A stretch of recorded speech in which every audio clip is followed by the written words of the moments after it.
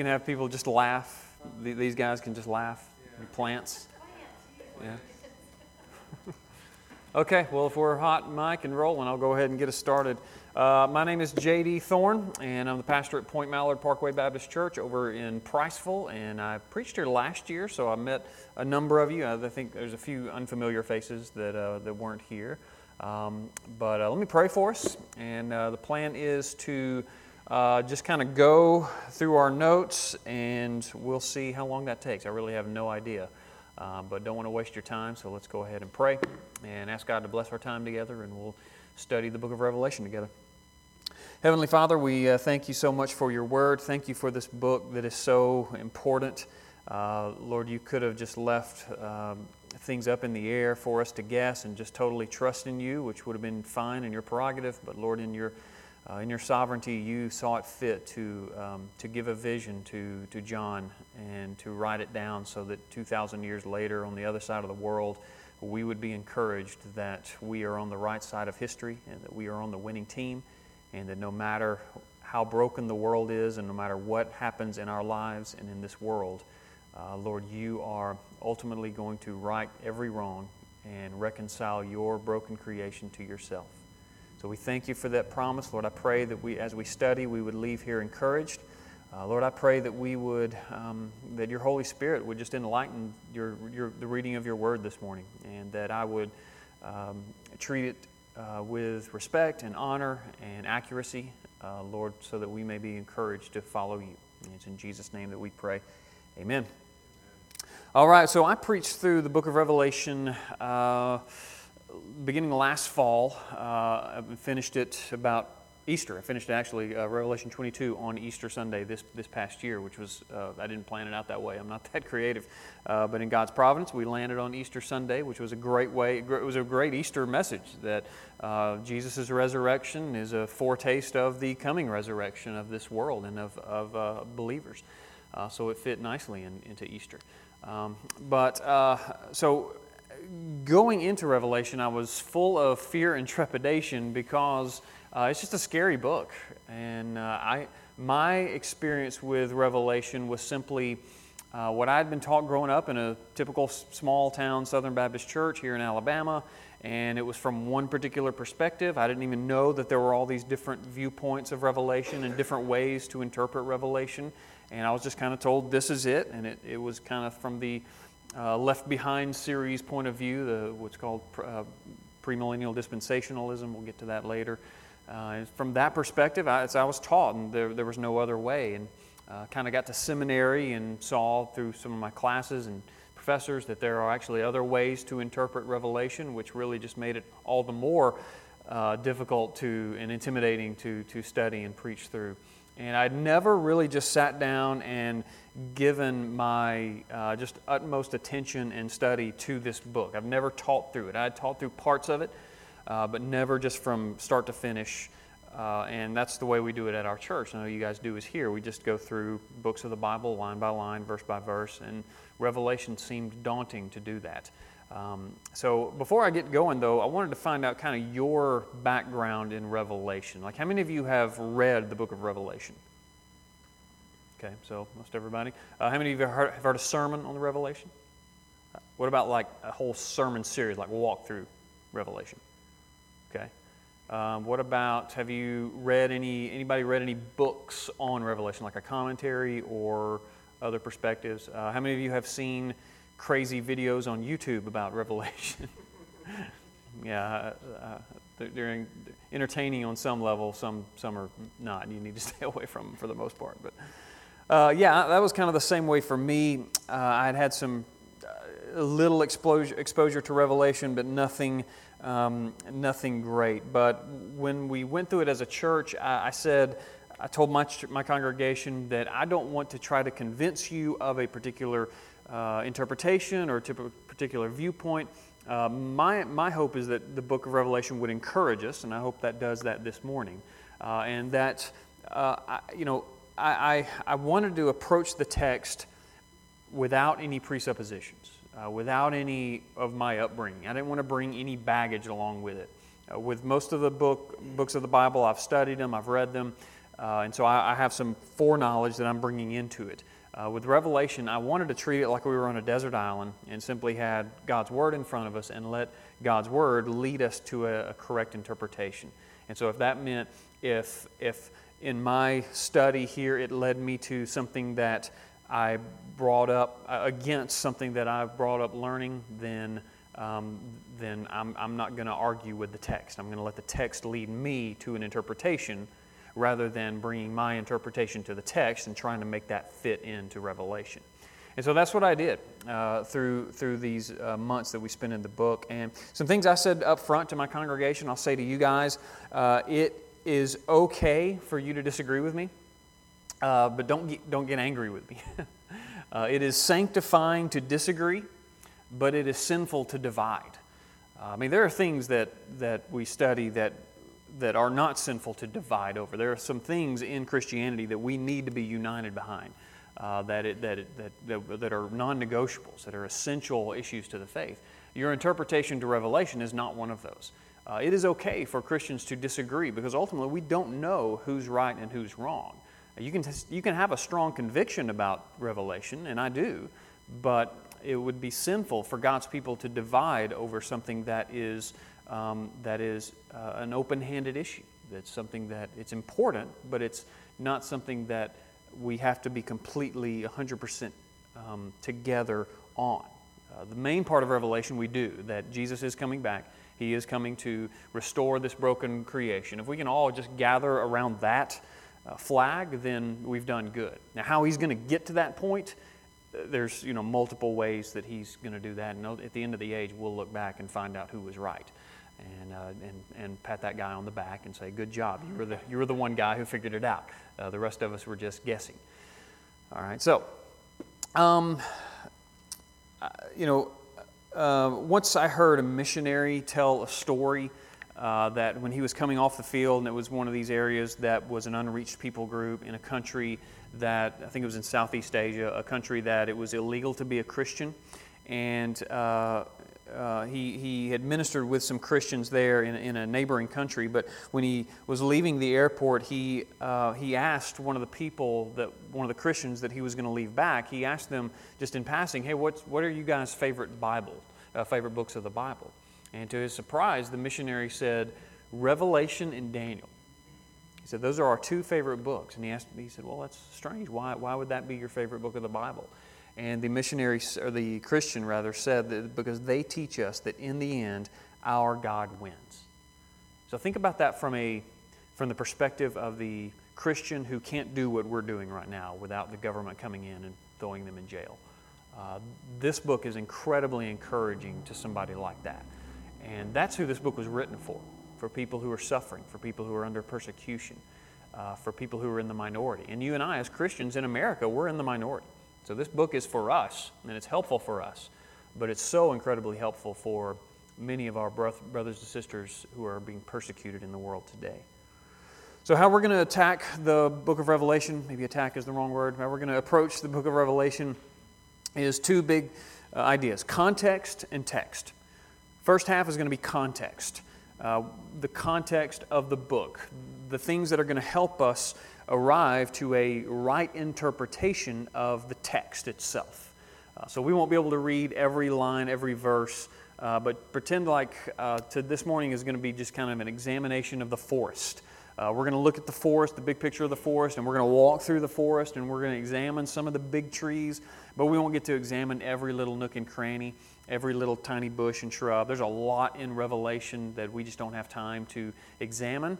But if there is something that we go across, or if there's a term I use, or a question you have about a certain text, then just slip your hand up, and I'll stop and I'll address that if you're interested. So I'm going to lecture here, but feel free to butt in and just raise your hand and say, "Well, what about this? I've always heard that," and so forth. So you have the freedom to do that without retribution.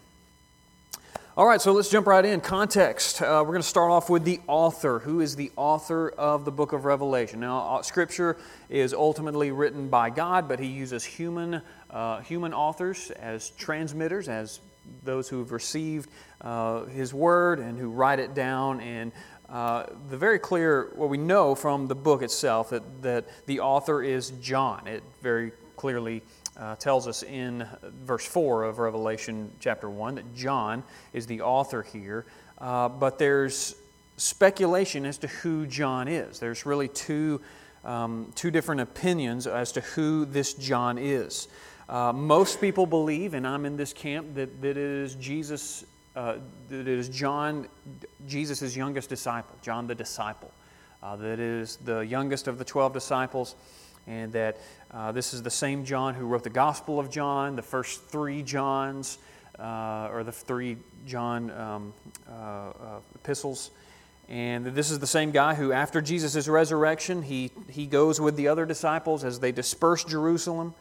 They take the gospel to the nations, and for the next few decades, they are persecuted by the Roman Empire. John is the only disciple that we know of, church history tells us, that was never executed for his faith. He was never martyred for his faith. Best we can tell, the church history tells us that he died of old age in the city of Ephesus. But he was persecuted by the Roman Empire, and he was actually boiled alive at one point. So he probably looked horrific at an old age, and he lived beyond from this boiling and survived, and eventually Rome sent him to this island called Patmos, which is kind of like the Roman version of Alcatraz, this island prison that they would send political prisoners. And so he's there on the island of Patmos, and this is where he receives the revelation. Now, some are going to argue that this is not John the disciple, but someone who is called John the elder. That John, or it could be someone using the name John as a pseudonym. I don't think that's the case, but that is options out there for us. One reason that people believe that this is not John the disciple is because of the Greek of Revelation. The Greek, when you compare how the Greek was written and spelled and all the verb tenses and all of that, when you compare it to the Gospel of John and the other 3 John epistles, it's very different kind of Greek. And so a lot of people think that's a good reason that that's not John the disciple, but there are other reasons why the Greek could be different there. But nonetheless, we do know this guy who is the author is John, and whether he's the disciple or not the disciple really doesn't matter. We do know there are some early 2nd century church fathers who believed it was John the disciple. Guys like Justin Martyr, Melito, Irenaeus. They all lived within 100 years or so of John, and they all believed it was John the disciple, one of Jesus' disciples. So I'm going to go with them in most cases that they actually knew who it was. So that's the author. We move to the title. Where do we get the title Revelation? Well, it comes from the first word or the second word there in the book of Revelation. It says the revelation of Jesus Christ, there in verse 1. It's not Revelations. Everybody calls it Revelations for some reason. Turn to Revelations chapter 2. It's one revelation. Multiple visions in this revelation, but it is one revelation, meaning God has revealed something to us. And what He has revealed is spelled out here in chapter 1.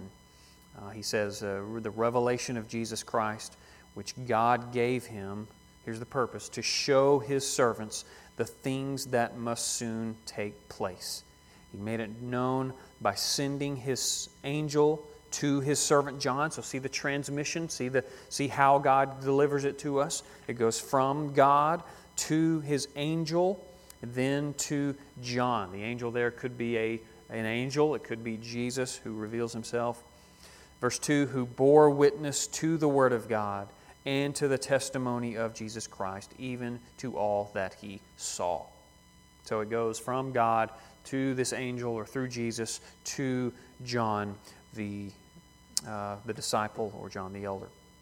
What's the date of the book? The date of the book is very important because the date of the book is going to help you interpret the book. There are 2 different interpretations, 2 beliefs there. Some believe it is in the mid-90s A.D. And I don't mean the mid-1990s, but the mid-90s, the flat-out mid-90s, or the mid-60s A.D. It's one of those 2, most likely.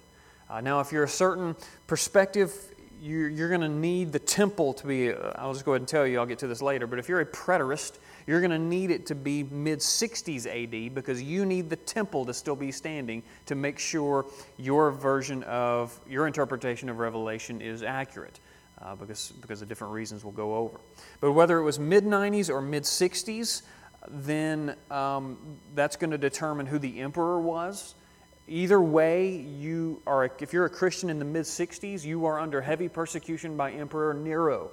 And much of Revelation will be written about Nero in your interpretation. If you believe it was in the mid-90s, which I'm in that camp, I believe it was the mid-90s, then it's going to be Emperor Domitian, who heavily persecuted the believers in the first century. And that John is writing into a scenario there where Domitian is delivering very difficult persecution on the believers. So in my studies, I saw more evidence for a mid-90s date on the book, though there's good evidence out there for 60s as well. I fell on that camp in the 90s. The genre of the book is important as well. Anytime you're reading in your Bible, you need to know what genre that you're reading because just as we do today, different genres are read in different ways. You're going to read poetry and interpret poetry different than you would a magazine or a narrative or a story or nonfiction. You read different types of literature in different ways. And Revelation the genre is going to help interpret the book for us. Now, Revelation is very, very difficult because it's three genres in one. It's three different types of literature, which makes things really complicated for us. The first type of literature that it's an epistle. An epistle is a letter, just like Galatians or Ephesians or Philippians, Colossians. An epistle is one of these letters written by the apostles who wrote to specific local churches. And epistles have formulas. They have a greeting. They have a body. They have a set of instructions. It's very cut and dry. You read it as is. And so the first book of the Bible, first book of Revelation, and the first three books of Revelation fit under that narrative of genre. It's a letter written to specific local churches. It's also, though, prophetic literature or prophecy. That's the second genre that it is. And so if it's prophecy, you've got books like Isaiah, Jeremiah, Amos, Micah, who are going to be prophets who speak to God's people. And a prophet is someone who's a message carrier. They deliver a message from God to His people. That's what a prophet does. And a prophet really tells two different things. They are foretelling and forthtelling. Foretelling, which would be the prediction of future events. Prophets do that. And also forthtelling, which is just when they deliver a message. Doesn't have anything to do with the future, but it is a message delivered from God to His people. That's what prophets do. And Revelation is a little of both. It's a little bit of foretelling and it's a little bit of forthtelling. And then the third genre that it also falls under is apocalyptic literature. Apocalyptic literature. Good luck spelling that. Just do your best. Apocalyptic literature is probably the most difficult type of literature to read in the Bible because of the use of different symbols. Often they're bizarre images that are meant to convey truths to us.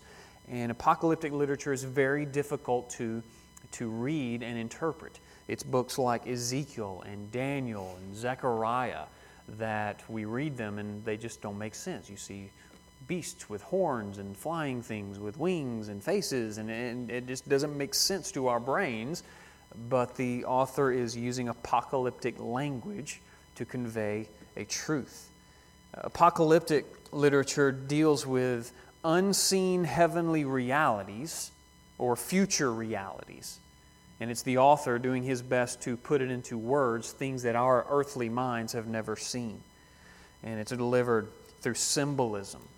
And that's where the rubber meets the road with Revelation. Is how do you interpret these symbols? How do you interpret all of these different images? Some of these images are going to be real clear. Some of these images that we're going to see in Revelation are actually very simple.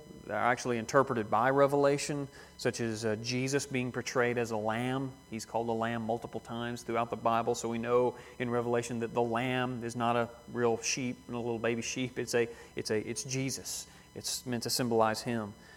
In chapter 1, churches are going to be represented by lamps and lampstands. So we're going to see that theme running through Revelation. Anytime you see a lamp or a lampstand, you're going to know that that's referring to the church. Satan is interpreted as a dragon with 7 heads and 10 horns. It's going to flat out clearly tell us that dragon is Satan. But some are going to be a lot more difficult, and that's where the disagreements come. How do you interpret these different kind of images? And what I landed on is that the Bible interprets the Bible. Scripture interprets Scripture. That the key to interpreting all of these bizarre images in Revelation is the Bible itself, specifically the Old Testament. Because John is writing to a group of people who that's their Bible, the Old Testament. They didn't have the New Testament. They were living the New Testament at the time, but their Scriptures was the Old Testament.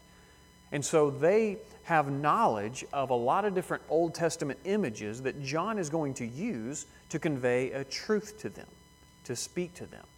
And it's going to serve a couple of different purposes. Not only is it going to be people who know their Old Testament and so they can easily interpret it, but also it's going to be used as kind of a code so that if the Roman Empire gets a hold of the letter, then they're not going to know how to interpret it. They don't know the Old Testament. They're just going to see like a work of fiction. What is this letter with all these dragons? But the Christians, they're going to see it. If it would have been straightforward, Rome would have gotten it and said, we got people here who are trying to usurp the empire and not worshiping Emperor Domitian. But it's written in this kind of apocalyptic code, I think, to protect those Christians and to convey the idea in language they would understand, Old Testament language. And that's why we need to know our Old Testament in 21st century. That's why the Old Testament's really, really important. It helps us understand Revelation. I think I spent more time in the Old Testament studying this book than I have any other book of the Bible. And I'm actually preaching through Leviticus right now. And there's so much of Revelation that ties back to the Old Testament. So that's the genre. What is the intended audience? Anytime you're reading in your Bible, it's really helpful to know the intended audience and their situation. Now, you and I are the intended audience, obviously, but there's a primary intended audience, and you and I are the secondary intended audience. There's none of these books in the 66 books of the Bible that were written to North American Christians in the 21st century. They were written for us, but they were not written to us. Before they were written to you and I, or for you and I, they were written to specific people in specific circumstances. And if you know their circumstances, that helps you apply it to our day today. And so that's why intended audience is going to be helpful. There are really 2 sets of people here who are the intended audience. The first is the local church. The local church. It was written to 7 specific local churches who are in different situations. They were small local churches like this one, churches who were struggling to make ends meet, who were struggling to live out the gospel in their context and loving Jesus, dealing with sin in their midst, dealing with difficult relationships, just like every other church in this city as well. And so it's written to them, 7 particular local ones, but the reason they were written to 7 local churches in Asia Minor, which is modern-day Turkey, the reason it was written to only 7, there are a lot more churches than 7. There were a lot more than 7 churches in Asia Minor. 7 is another symbolic number. 7 is a symbolic number of all or complete. And so this is God's way of saying, I am writing to 7 local churches, but in a sense, these 7 local churches are representative of all the churches. So the second intended audience is the universal church. And this is where it's so helpful for Christians to have a right understanding of the little c local church and the big C universal church. That if you're a member of one, then you must be a member of both to be a biblically faithful Christian. That if I call myself a member of the universal church, then that means as a follower of Christ, I'm going to follow His commands, which necessarily leads me to membership in a little c local church. You cannot divide and keep those two ideas apart from one another and still be biblically faithful, in my opinion. And so these are the two written, two intended audience. We'll get to the map here in a second as to why they're in a certain order. But some believe that the first 3 chapters are for, the 7 local churches, and then from chapters 4 to 22 are for us, in the future. I'm going to argue, though, that Revelation is written to these local churches to encourage them, and through them, the meaning for us is rooted in the meaning for them. That you and I will be encouraged as well as we read it. That God in His sovereignty knew that this letter would be copied and translated to the other side of the globe 2,000 years later for you and I. So this is another key that kind of helped me develop a particular interpretation. Keeping this in mind, who it's written to, helped me kind of interpret, especially some of the stuff in the later chapters, that it's written for all Christians living in the end times. And when I say the end times, I don't mean like the last 10 or 15 years. In the Bible, the end times is the time from Jesus, in between Jesus' first coming and Jesus' second coming. The end times is the second Jesus ascended on that hill and went to heaven, the end times began. And 2,000 years later, you and I are still living in the end times. And so Revelation is for Christians living in that time period between His first and second coming. That's the end times. And it's written to encourage people in that span. And that's the intended audience. Themes. There are many themes in the book of Revelation. Overall, I would just simply say it's written to encourage faithful endurance for the Christian. But ultimately there are, I think I have 8 here, themes. One is that Jesus has conquered Satan through His death on the cross and has ransomed every people from every nation to become a kingdom of priests, gladly serving in God's presence. So you're going to see that theme of Jesus conquering Satan. That this is, we look around our day today and we think, wow, Satan must be winning. And we're going to see in Revelation a totally different picture. A conquering Jesus who speaks a word and His enemies are defeated. Number 2, Jesus Christ is present among His churches on earth through His Holy Spirit. And He knows their trials, their triumphs, and their failures. 3, world history, including its woes and disasters, is firmly in the control of Jesus, the victorious Lamb. See, they were living in a day in the first century, and you and I are living in a day when we would look at the news and look at declining numbers in churches and churches closing doors and ministers morally failing, and we would say, how is God in control of this? And Revelation is going to encourage us and show us kind of behind the veil that God really is in control, and He really is moving things toward its ultimate end. Number 4, God is presently restraining His own wrath and His enemies' efforts to destroy the church as He patiently gathers His redeemed people through the testimony that His suffering people proclaim, as He patiently gathers His redeemed people through the testimony that His suffering people proclaim about Jesus. So He's withholding wrath. It is a dam that is ready to burst at any moment, and we're going to see that happening in Revelation. Number 5, that present disasters such as war, drought, famine, epidemic diseases, whatever the case may be, though limited in scope by God's restraint, are foreshadows and warnings of escalating judgments to come. So judgments are coming, but these are just little tastes of what is to come. Number 6, by maintaining their faithful testimony to the death, believers in Jesus will conquer both the dragon and the beast. We'll get to who they are later on. The martyr's victory, now hidden, will be manifest in their vindication at Christ's return. Number 7, Satan attacks the church's perseverance and purity through violent persecution, through deceptive teaching, and through affluence and sensual pleasure. The things that this world loves, the things that are attractive to all of us in this room. Satan attacks the church using these things. And then 8, at the end of the age, the church's opponents will intensify persecution, but Jesus will defeat and destroy all His enemies. The old heaven and earth, stained by sin and suffering, will be replaced by a new heaven and earth, and the church will be presented as a pure bride to her husband, the Lamb.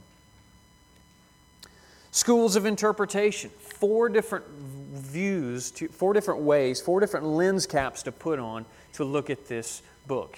And depending on which one you look at, will skew your interpretation.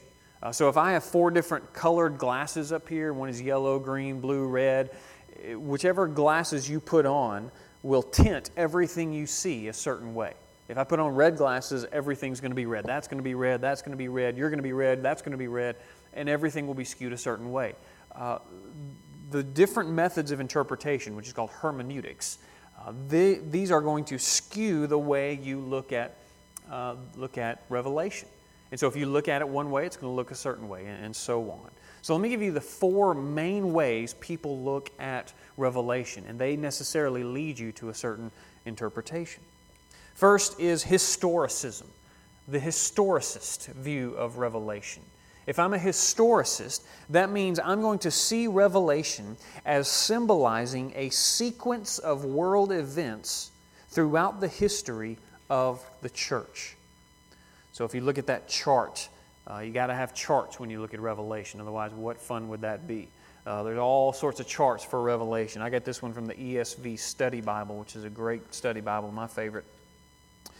The historicist school of interpretation, the top portion there, the top line is Revelation from start to finish, from left to right.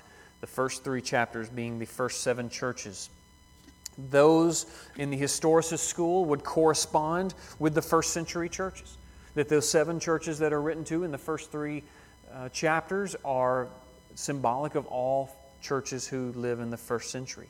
But then when you get to from chapters 4 through 19, those are going to go along with human history throughout the Reformation and throughout modern churches and things like that, leading up into the millennium and the second coming of Jesus Christ. So the historicist sees the events of Revelation as symbols of things that are actually happening in their day. They're going to see Revelation as a sequence of events that parallels human history or church history. This came out primarily out of the Protestant Reformation about 500 years ago. This was not a popular way of looking at Revelation until in the scope of human history just recently. That they would read Revelation and that they would read the headlines and connect the dots.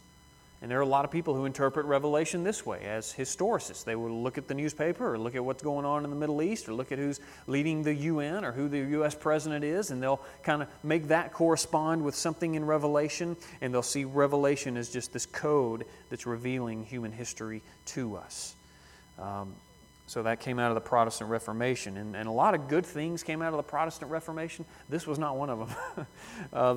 The major problem with historicism is that it's completely subjective depending on which era you live in. If I lived in the Protestant Reformation, the Reformers, they saw everything that was going on in Western Europe, which was a crazy time to be alive in those days, as events in Revelation. They saw the Pope as the Antichrist. They saw the harlot of Babylon in Revelation 17 as the Roman Catholic Church. They interpreted their specific events. They interpreted Revelation, rather, using the headlines of their day. And if you live in the 21st century, you'll read Revelation and you'll put Trump in there. You'll put Obama in there somewhere, and you'll stick the Saudi Arabia or Iran or Iraq or whatever. You'll stick today's headlines into Revelation, and that is a dangerous way to read the Bible. to read the headlines and let the headlines of today interpret our Scripture. It's completely subjective in that way. Another problem with reading Revelation this way is that it assumes that Revelation is written in chronological order, which I'm going to argue that it's not. I'm going to argue that Revelation is written in cycles or different sequences. Revelation is going to sound, as we walk through it, you're going to see it sounds like we've already been here before. That's because it's written in cycles. It recapitulates itself. It's going to tell the same story from different perspectives. The Revelation's not going to be the way Western thinkers think, start, middle, finish. It's going to be start, finish, start again, finish, start again, finish, and so on. Second way to look at this book is through the preterist view, and I've already covered a little bit of the preterist view. Preterism sees the events of Revelation as occurring completely in the first century. More specifically, up until 70 A.D. That's why they have to hold to an early, mid-60s authorship or writing of the book, because the temple has to be around for their version of Revelation to be true. So they're going to look at these images, these apocalyptic images, and they're going to see the Roman Empire and the demand for emperor worship in the first century to correspond with the events of Revelation. When John opens the book in chapter 1 with the things that must soon take place, the preterist takes that literally and says, really soon, the things that must take place, like that year, those events happening there. Now, some of the, for instance, Eusebius, early church father, he wrote from a preterist perspective about 300 A.D., so this is a pretty old way of looking at Revelation. Eusebius was a preterist. Fell out of favor during the Protestant Reformation 500 years ago. Actually made kind of a comeback in the 19th century because of a book called Young's Literal Translation, translation of the Bible that translated from that type of perspective. So back in the 19th century, it's kind of fallen out of favor recently. The strength of the preterist, and I'll give the preterist credit here, is that I like the emphasis of them looking at their intended audience. That they're keeping in mind, this is not written for 21st century Christians, this is written for first century Christians. But the problem with that is I think they take it too far. I think in doing so, they limit the application of Revelation to you and I. And they totally detach it from the first, or they keep it in the first century so much that it detaches its meaning for you and I.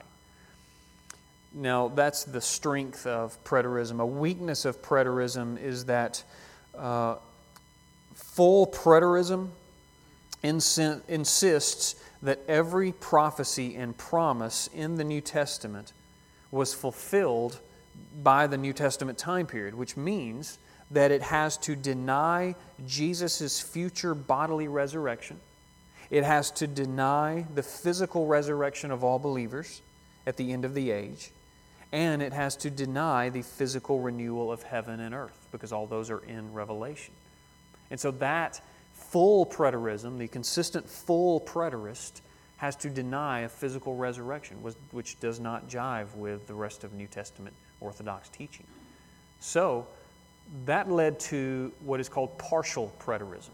A partial preterist is someone who says, okay, I see the majority of Revelation is happening in the first century, but there are select things that are going to happen in the future. So that's the chart there on your notes.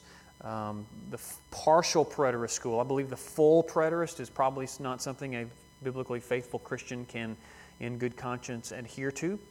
But a partial preterist, yes, sir? Oh, sorry. Yep. Eusebius, would you say he was full or partial? I don't know.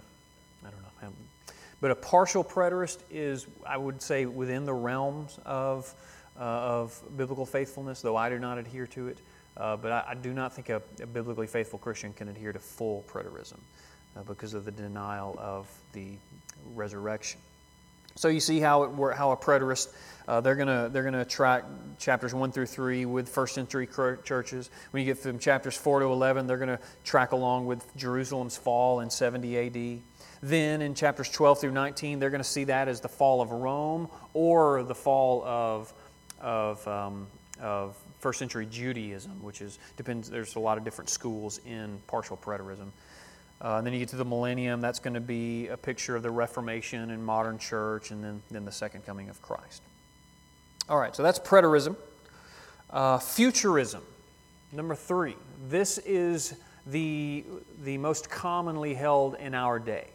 This is the one that's most popular, that I would say maybe 90% of Christians, maybe not that high, most Christians in our day adhere to. Thanks to primary reason futurist is the method of interpretation is a few reasons. Probably because of Hal Lindsey's Late Great Planet Earth in the 1970s. Anybody read that? Anybody heard of it? Okay, heard of it? Yeah, I would just recommend hearing it. You don't have to read it. Hal Lindsey's Late Great Planet Earth got everybody paranoid about the rapture and planes falling out of the sky.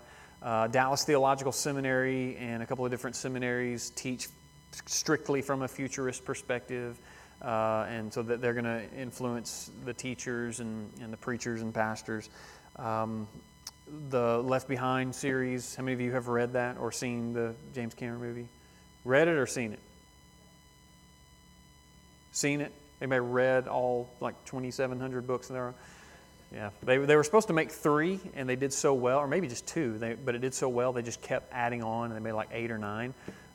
That's how they make money in Christian. You just ride that thing until nobody buys it anymore. So that kind of led where we are now to a futurist perspective. So the futurist sees the events of chapters 4 through 22 as happening sometime in our future. In our future. Not their future of the first century, but in our future. Like it hasn't happened yet. Like when you get to chapter 4, like there's a span of at least 2,000 years between chapters 3 and chapter 4 if you're a futurist. This includes a rapture, which is a word you will not find in Revelation. I had halfway through my teaching in Revelation, I had a lady at our church ask when I was going to get to Revelation, when I was going to teach about the rapture. And I said, as soon as it comes up in the text, I will cover it. And it never came up in the text. So she never did. No, I think she got the idea. I know. And so, it's going to be a rapture. There's going to be a 7-year tribulation, which is another term not found in Revelation. Although you can read into it and try to take Daniel and combine them together to get a 7-year tribulation. And that's going to be followed by a millennium, a 1,000-year reign of Christ, where He rules on earth, like He comes down to earth and He sits on a throne in Jerusalem for 1,000 years and rules over this earth, and which leads up to a final resurrection and the inauguration of God's ultimate kingdom. And we'll cover that when we get into the millennium. The strength of futurists, and I'll give it to them here, that they emphasize a literal reading of the text, which is, when in doubt, take the Bible at face value. When you're coming up to a passage that you just don't know how to interpret it, just interpret it literally. But again, with apocalyptic literature, you can interpret everything literally with apocalyptic literature. If it's meant to be an image, then or a symbol, then take it as a symbol. When Jesus says He is a door or bread, He doesn't take that literal. Those are images. He's saying that I'm a door, I'm a way to God. When He says He's bread, it doesn't mean you can come up and take a bite out of Him and put bread on Him, or put butter on Him. It means He is the sustainer of life. He gives us food, nourishment for our lives. And so the Bible's full of imagery that we must use, but I believe the futurist reads too literally. Weakness of futurists is that, and this was my problem as a young person reading Revelation, is I would be told that from 4 on is for some time in the future, and I'm thinking, well, what good would this do for the 7 churches that this was written to? Like they're reading this letter written to them, and they would say, all right, well, chapter 4 is going to happen, 2,300 years from now, but let's go ahead and read this. Now, they wouldn't know that, obviously, but it's kind of odd that God would give write something directly to them that had nothing to do with them. It forces the modern-day reader to reinterpret these apocalyptic images and to draw out of first-century context and make them fit in modern times. And so if you read Hal Lindsey's Late Great Planet Earth, he's going to see a Cobra helicopter in chapter 9. And so you got to read Revelation and use these first century images and then put them into the 21st century. And even since the 1970s, warfare has changed. So now we got to see drones in there. We got to see, cyber warfare. And I mean, you got to interpret Revelation by the time you live in, which is again dangerous. There are two schools of thought in futurism. You've got historical premillennialism, which is, if I had to choose one, I would choose that one, versus dispensational futurism, or dispensational premillennialism. And I'm not going to go too deeply into those two different schools. Those would take hours to delineate as well. Historical premillennialism was held by some of the early church fathers, like in the 2nd century. They were historical premillennialists, Polycarp, guys like that. And they knew John. So if I had to bank or put a stake on one of these, I would probably put myself in the historical premillennialism camp if I were limited to the futurism. Dispensational premillennialism has to do with different dispensations, different eras of church history, and again, that's a bigger topic for a different day. So that's futurism in a nutshell. Idealism, and this is kind of the one I landed on, that I kind of interpret Revelation through. And through this lens, the events in Revelation are not meant to predict or describe historical events, but instead are meant to use Old Testament images to symbolize the ongoing struggle that all Christians living in the church age must endure until Christ returns. All right, so idealism says that the key to understanding all these images is the Old Testament, like I said earlier. And I had somebody not push back, but they were asking me as I was going through this book, and I was teaching that these images are from the Old Testament and they mean this. And the guy said, well, your way of looking at Revelation, you can just, if it's symbolic, then if it's not literal, then it's symbolic. I mean, you can just make anything up and symbolize it. I mean, this can symbolize that, this can symbolize that, just whatever you want, right? And I said, no, you don't get to pick and choose what these symbols represent. The Old Testament tells you what they represent. John is writing with the knowledge of the Old Testament to people who had the knowledge of the Old Testament. And so these symbols and images and these phrases that he's going to use are going to take their minds to the Old Testament so they can then interpret it. And so I think the key to understanding what Revelation means is found in that idea, that the Old Testament is the key to unlock what Revelation is trying to say. And that just came out of, that's not what I was raised in. That came out of probably in seminary when I was taught that one of the methods of biblical interpretation, one of the methods of biblical hermeneutics is that Scripture interprets Scripture. That if you find something in Scripture that's difficult to understand, then God has placed other teachings in the Scripture to help you interpret that. And that's what I believe Revelation is, and that's what I use the Old Testament as my key, that Old Testament helps us determine what Revelation is. Not what's going on at the UN, not what's going on with our military, not what's going on in the Middle East, not what's going on in Israel. It was fun to have conversations with some of my church members as we moved our embassy over to Israel this past spring. And I'm preaching through that, and they're like, yeah, it's great, this is part of Revelation, right? And I'm like, no, no, not at all. I don't see that anywhere in there. And so it's just going to mess with our minds, the way we look at Revelation differently.